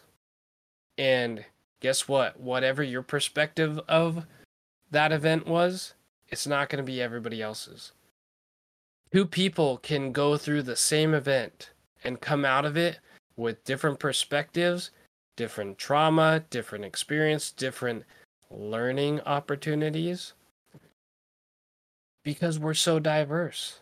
And I think that's what we're getting at here. If you can take one heap of all your winnings and risk it on one turn of pitch and toss and lose and start again at your beginnings and never breathe a word about your loss, is, I think about this quote, and I don't remember who said it, so maybe Jay's going to pull it up because he's fancy like that. Yeah, I'm counting on you. But it talks about never be heard complaining, not even to yourself. And I want to say it was Marcus. I want to say that we talked sure. about this last episode. What? Did we? We might have. We might have talked. You did. Yeah. It was Marcus. And again, pretty sure you did. I'm human, so I forget. It was Marcus. That sounds really familiar. It was Marcus. Yeah. So Yeah, never be heard complaining, not even to yourself. We've been talking about hard times and different power differential struggles, things like that. And I think that's really what this is talking about is we're all going through stuff. But guess what? If 70 to 80% of human conversation is negative or about complaining, how do you change that? That's the question, is how do you change that? And I think Rudyard Kipling and Marcus Aurelius and probably other philosophers Mhm. have an idea or a theory that turned into a philosophy of how to change that, and it's don't complain. Not even to yourself, because as soon as you start thinking it, next thing you know, you're going to be saying it Mhm. to your friends, to your dog, to your family, to your team, whoever. And then what's their perspective of you going to be? And how does that affect who you're going to be tomorrow or moving forward? I think that that whole pairing mic that you just chose is really about growth mindset. What do you think? And the interesting thing that you just said, Nate, was uh whole reason that Kipling became a poet was because of his lived experience. It was his outlet. He used it to create beautiful stories. I think that he wrote his stories off of his lived experiences. This poem is just another fact of that. Um, he was born in India under British rule, got shipped to England to be quote unquote refined, was abused by his foster parents, uh, and he came to India, decided he wanted to meet Mark Twain. That was his quest to get to America, and he ended up on Mark Twain's doorstep, uh, writing, and it just talked about writing and like these beautiful stories, beautiful poems. Wrote the Jungle Book, and he used it. He used it to create Right. these things uh, for people to get better, right, and for people to enjoy. The rhyme "Ba Ba Black Sheep." Kipling wrote that, and that was all about the Wow. abuse he sustained from his foster parents. That when he was farmed to England. Dude, yeah. We're Wow, still that was singing mind that blowing. today, right? Damn. Mind blown. I read Baba that Black. thing. If he had never had been sent to England and Right. experienced that abuse that he was put Yep. through, we wouldn't have that poem. So he used it. He used it to fuel his soul. And Yes. his poetry was his outlet. It's exactly what you're talking about there, right? We can either our situation and our struggles to continue to control us, or we can control them and use them as fuel to create Right. things for people that could Yeah. last Yep. lifetimes, I love it. plural lifetimes. Man, dude, that's Right? awesome because I didn't know that. And I know Jay is all doing the mind blown thing. And dude, that's exactly what it did. I had no idea. And it's beautiful. And That's I think it's what was that, Jay? that was that's yeah, it is. It's beautiful to find out information like that you know a little bit of, because we know the Jungle Book, we know these songs, but we don't know the backstories of these things, right? Like we don't know Right. who wrote them, what's the story about these people, and why or what happened in their life that led them to developing this type of story. Everyone's just everyone's perspective or whatever it is that they love about it is that particular spot, right? Like in this case, it's the Jungle Book, and that's all. Like everyone only knows the Right. Jungle Book, but they don't know the director or the person that wrote the book and what his whole, in essence, legacy that he had or left. And that's Right. these are the instances where I'm like, that's where it's a kind of like even now, right? The same thing, the reality of what it is. It's we're so caught up in what certain things look like, you know, at the surface, but we don't want to go below that or to the root to find out what produced that, what developed that, what was it that eventually led to that outcome of what you fall in love with. People just care about the Right. final product, not realizing that Yes. there's the Yes. whole journey that led to that final product. Yeah.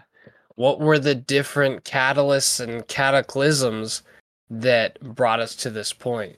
And for me, it's learning that especially is both beautiful. That final product, right, is beautiful and then tragic simultaneously because you're now understanding all those difficult times that kind of influenced Baba Black Sheep or the Jungle Book, and thinking about that as that new perspective, and now you have that tragic side too.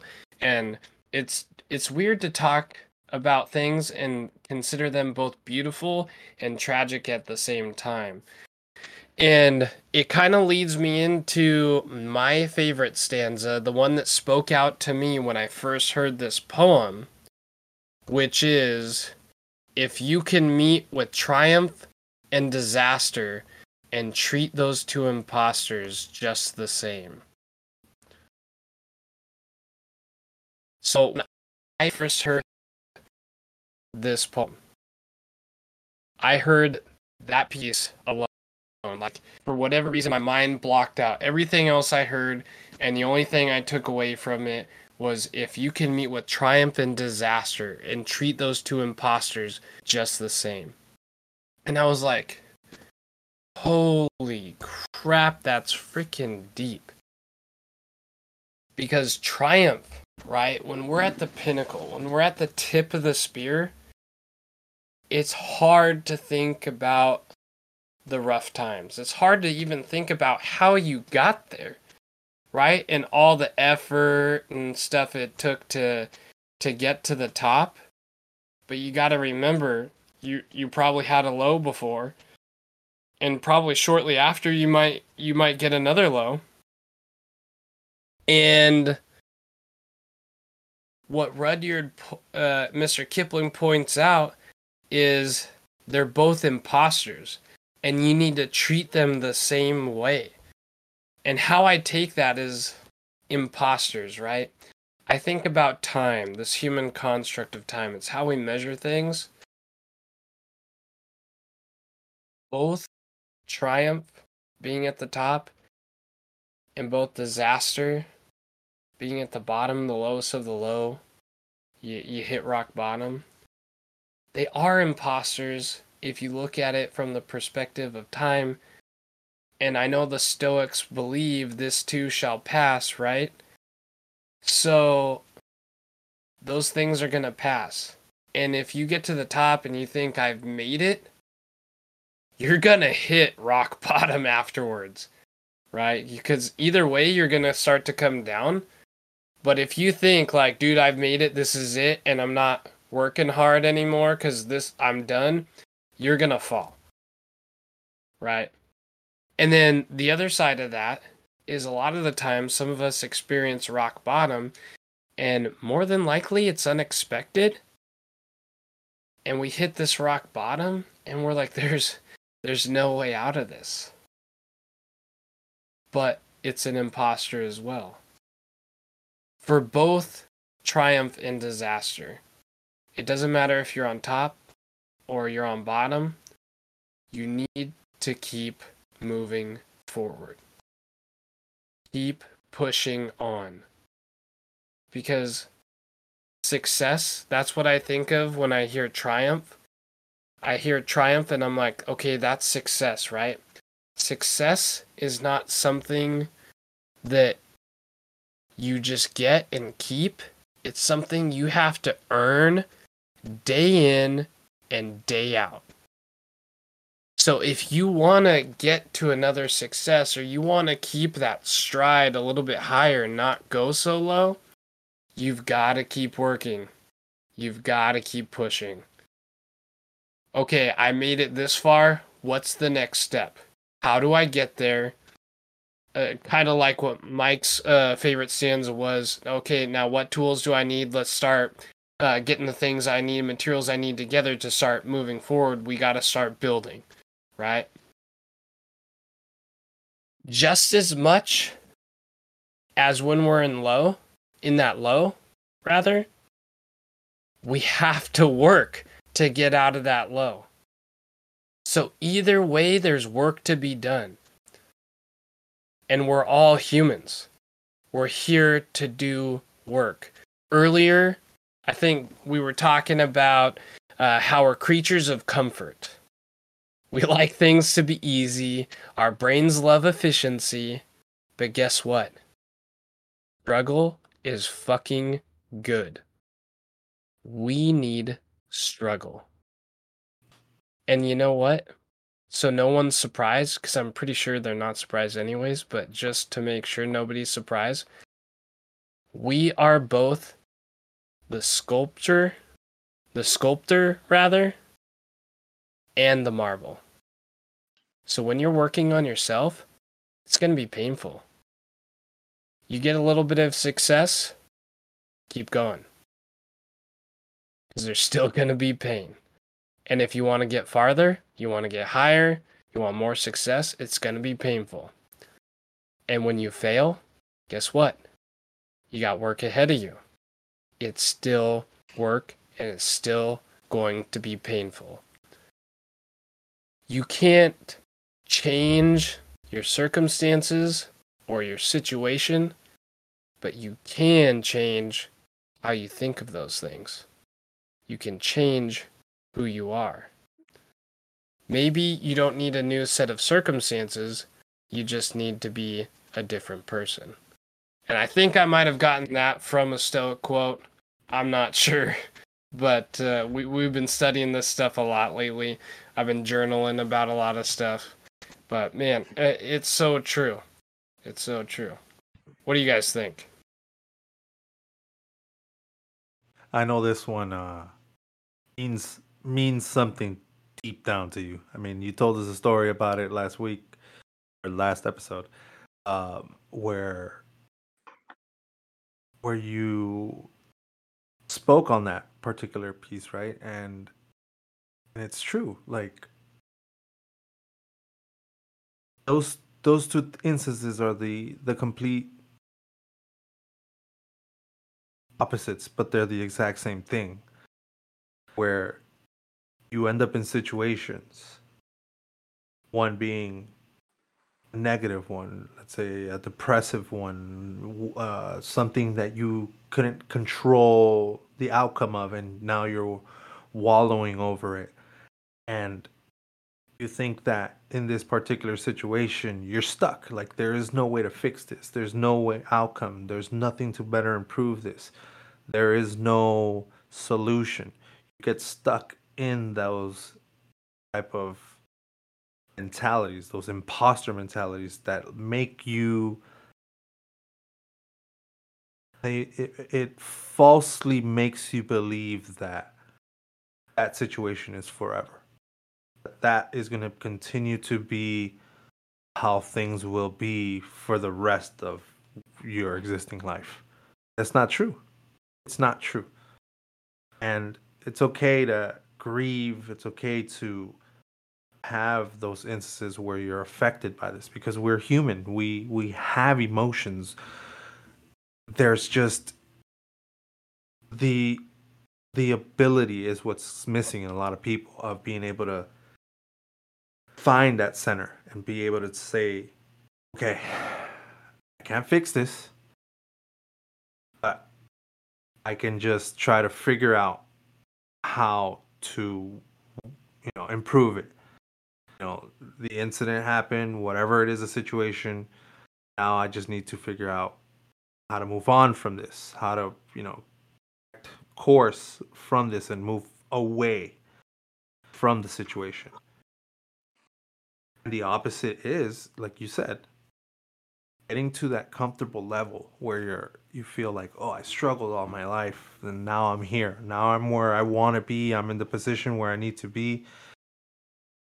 And to think that that's going to stay like that forever, that's an imposter as well.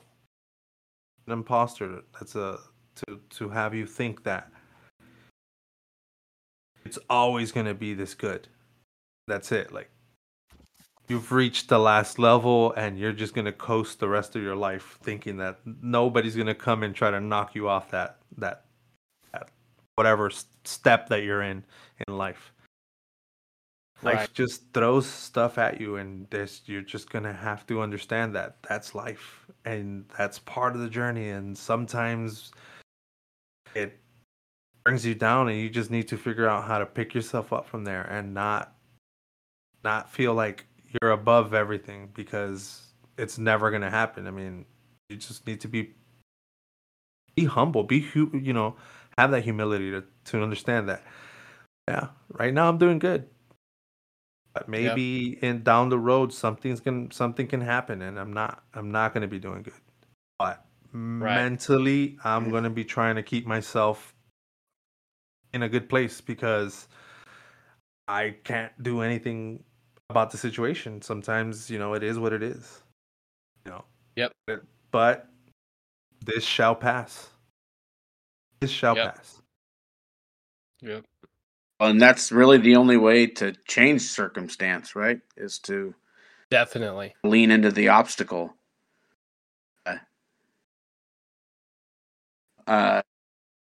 For us to move forward, we have to hit rock bottom, and move past the circumstance. Circumstance may suck, right? But we have to get through it. It's not going to be fun. It's not going to be, in order to move on and get better, just have to lean into the obstacle.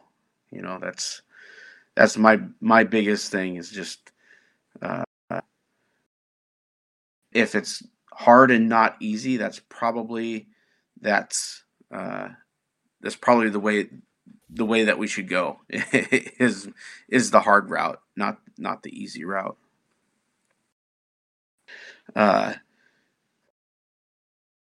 And I think this stanza really embodies that.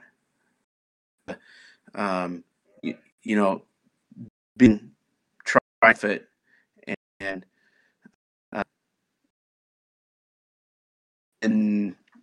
meeting it with disaster at the same thing. Really, they are the same thing, because if we stay in a disaster, miserable, right? But the second that we're triumphant and we think that we've made it and we've reached it, we're not gonna get better, right? We're not gonna move forward. So this is that stanza is a really powerful stanza for sure. Yeah, definitely.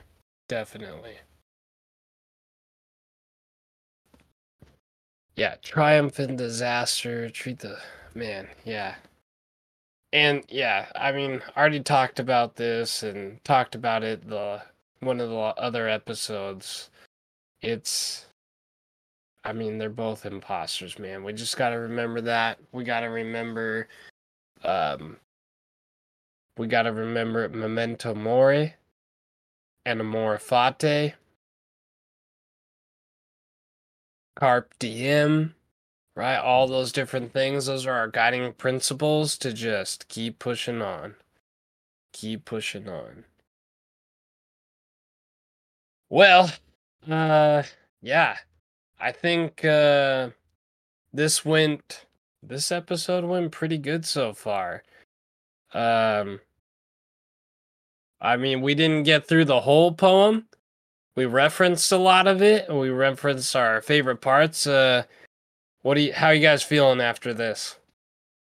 Now we could talk all night on this poem for sure. Yeah. Yeah, it's deep. There's I think if we wanted to, if it was up to us, we could probably continue on breaking it down, piece by piece. But some of us have to go to bed. yes. Yes. Yeah, good point. Good point. So, I think for now, let's consider this a wrap.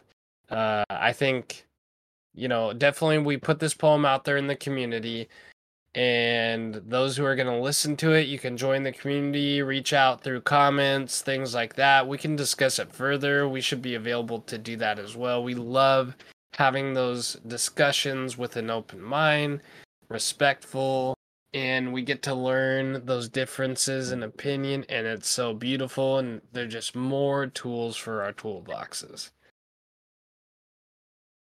Definitely. So, yep. Yep. I just want to. uh Sorry yeah, for yeah, cutting yeah. over you.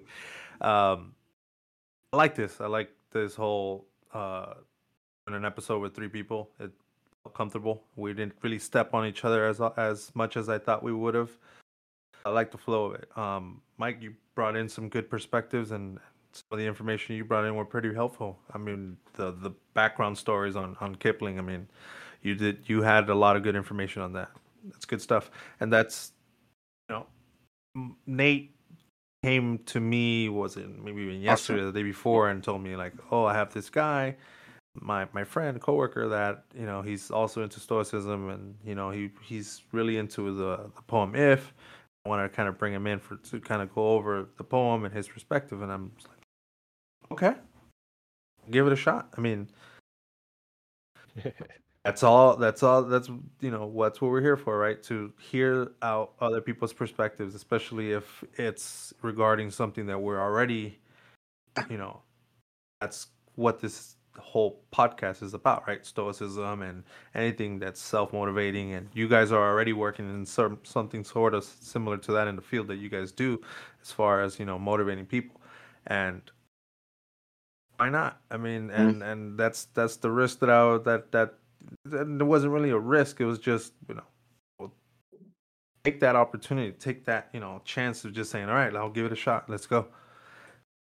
Yeah, I'm this. I love this episode. Another one that I'm definitely gonna feel real happy about pushing out there eventually. Sure. I appreciate you guys inviting me on. Always like to share my experience and my perspective, and like you said, it's without taking a risk, we don't know what good things we can take or accomplish. So No problem. happy to Definitely. give I'm my pretty sure input, we'll and bring thank you on you again more often. for having me on. There we go. Alrighty, folks. We're gonna say that's a wrap for this episode. This next episode, we're gonna discuss ego. So if you're interested in doing any kind of like research or anything beforehand, you could probably start looking into what the Stoics have to say about ego. There is also some great books out there. Ryan Holiday is one of the biggest current like modern guys on Stoicism. I know he's got a book out there called Ego is the Enemy, I believe. Don't quote me on that. But that's a great one. And basically, he just references a lot of what the Stoics had to say. However, if you're like us and you like doing that individualized research, whether that be YouTube videos, Googlage, reading, the actual physical books, audiobooks, whatever, there is tons of stuff the Stoics and other philosophers have to say on ego. And don't even be so surrounded by like just Stoicism. Like that's a great starting point, But like Stoic philosophy, as we talked about in the last episode, came from other philosophies, right? Like tied to it is cynicism and all these different other different types of philosophies. Recently, I've been studying shoot the Plutarch, if I'm pronouncing it right. Either way, I wanted to hear you. I wanted to hear you pronounce that word because I saw you share that quote. And I'm like, yeah, how do you pronounce that? Plutarch. That's yeah, Plutarch. Plutarch. Plutarch. Yes, Pla. Plutarch. I'm Okay. not sure, to be honest. And it's not like we could probably call him up Tarch? and ask him, like, hey, bro, how do you pronounce your name? Because guess what? He's not around anymore. I'm sure, yeah, I see what you're doing. You're looking for that Google, seeing if there's a little audio thing that says how to pronounce it. How do you know that Google knows? Google didn't ask him. Right. Or maybe Exactly. Google has a time machine. Uh, Does Google have a time machine? Yeah, Google does know. Dang. Google knows everything. Anyways, yeah, so I've been studying Yep, different they do. things, but yeah, just Mhm. next topic we're gonna cover is ego. Go out there, do your homework, do your research, or just wait till the next episode and see what us what we like to talk about. See how we discuss it, and hopefully we'll start getting the community involved in some of this and getting some different ideas out there. And yeah, we'll just go from there. I look forward to seeing everybody, or I guess not seeing because we're not doing videos yet, but I look forward to talking with you guys, and yeah, looking forward to the feedback. Thank you. Actually, sounds like a good idea, right? Having kind of these sort of uh, video chats, I would say, with other people on here on Discord. That'd probably be a good thing to do later on. Have anybody come Oh on yeah, there and just have maybe even record them as maybe as episodes or just like a companion to an episode or something, or just have that available for everyone to kind of just see. That's probably something right. else to throw out there, maybe like on the YouTube or something. Yep, definitely. All right, guys, that's a wrap. Later. Peace and much love to you.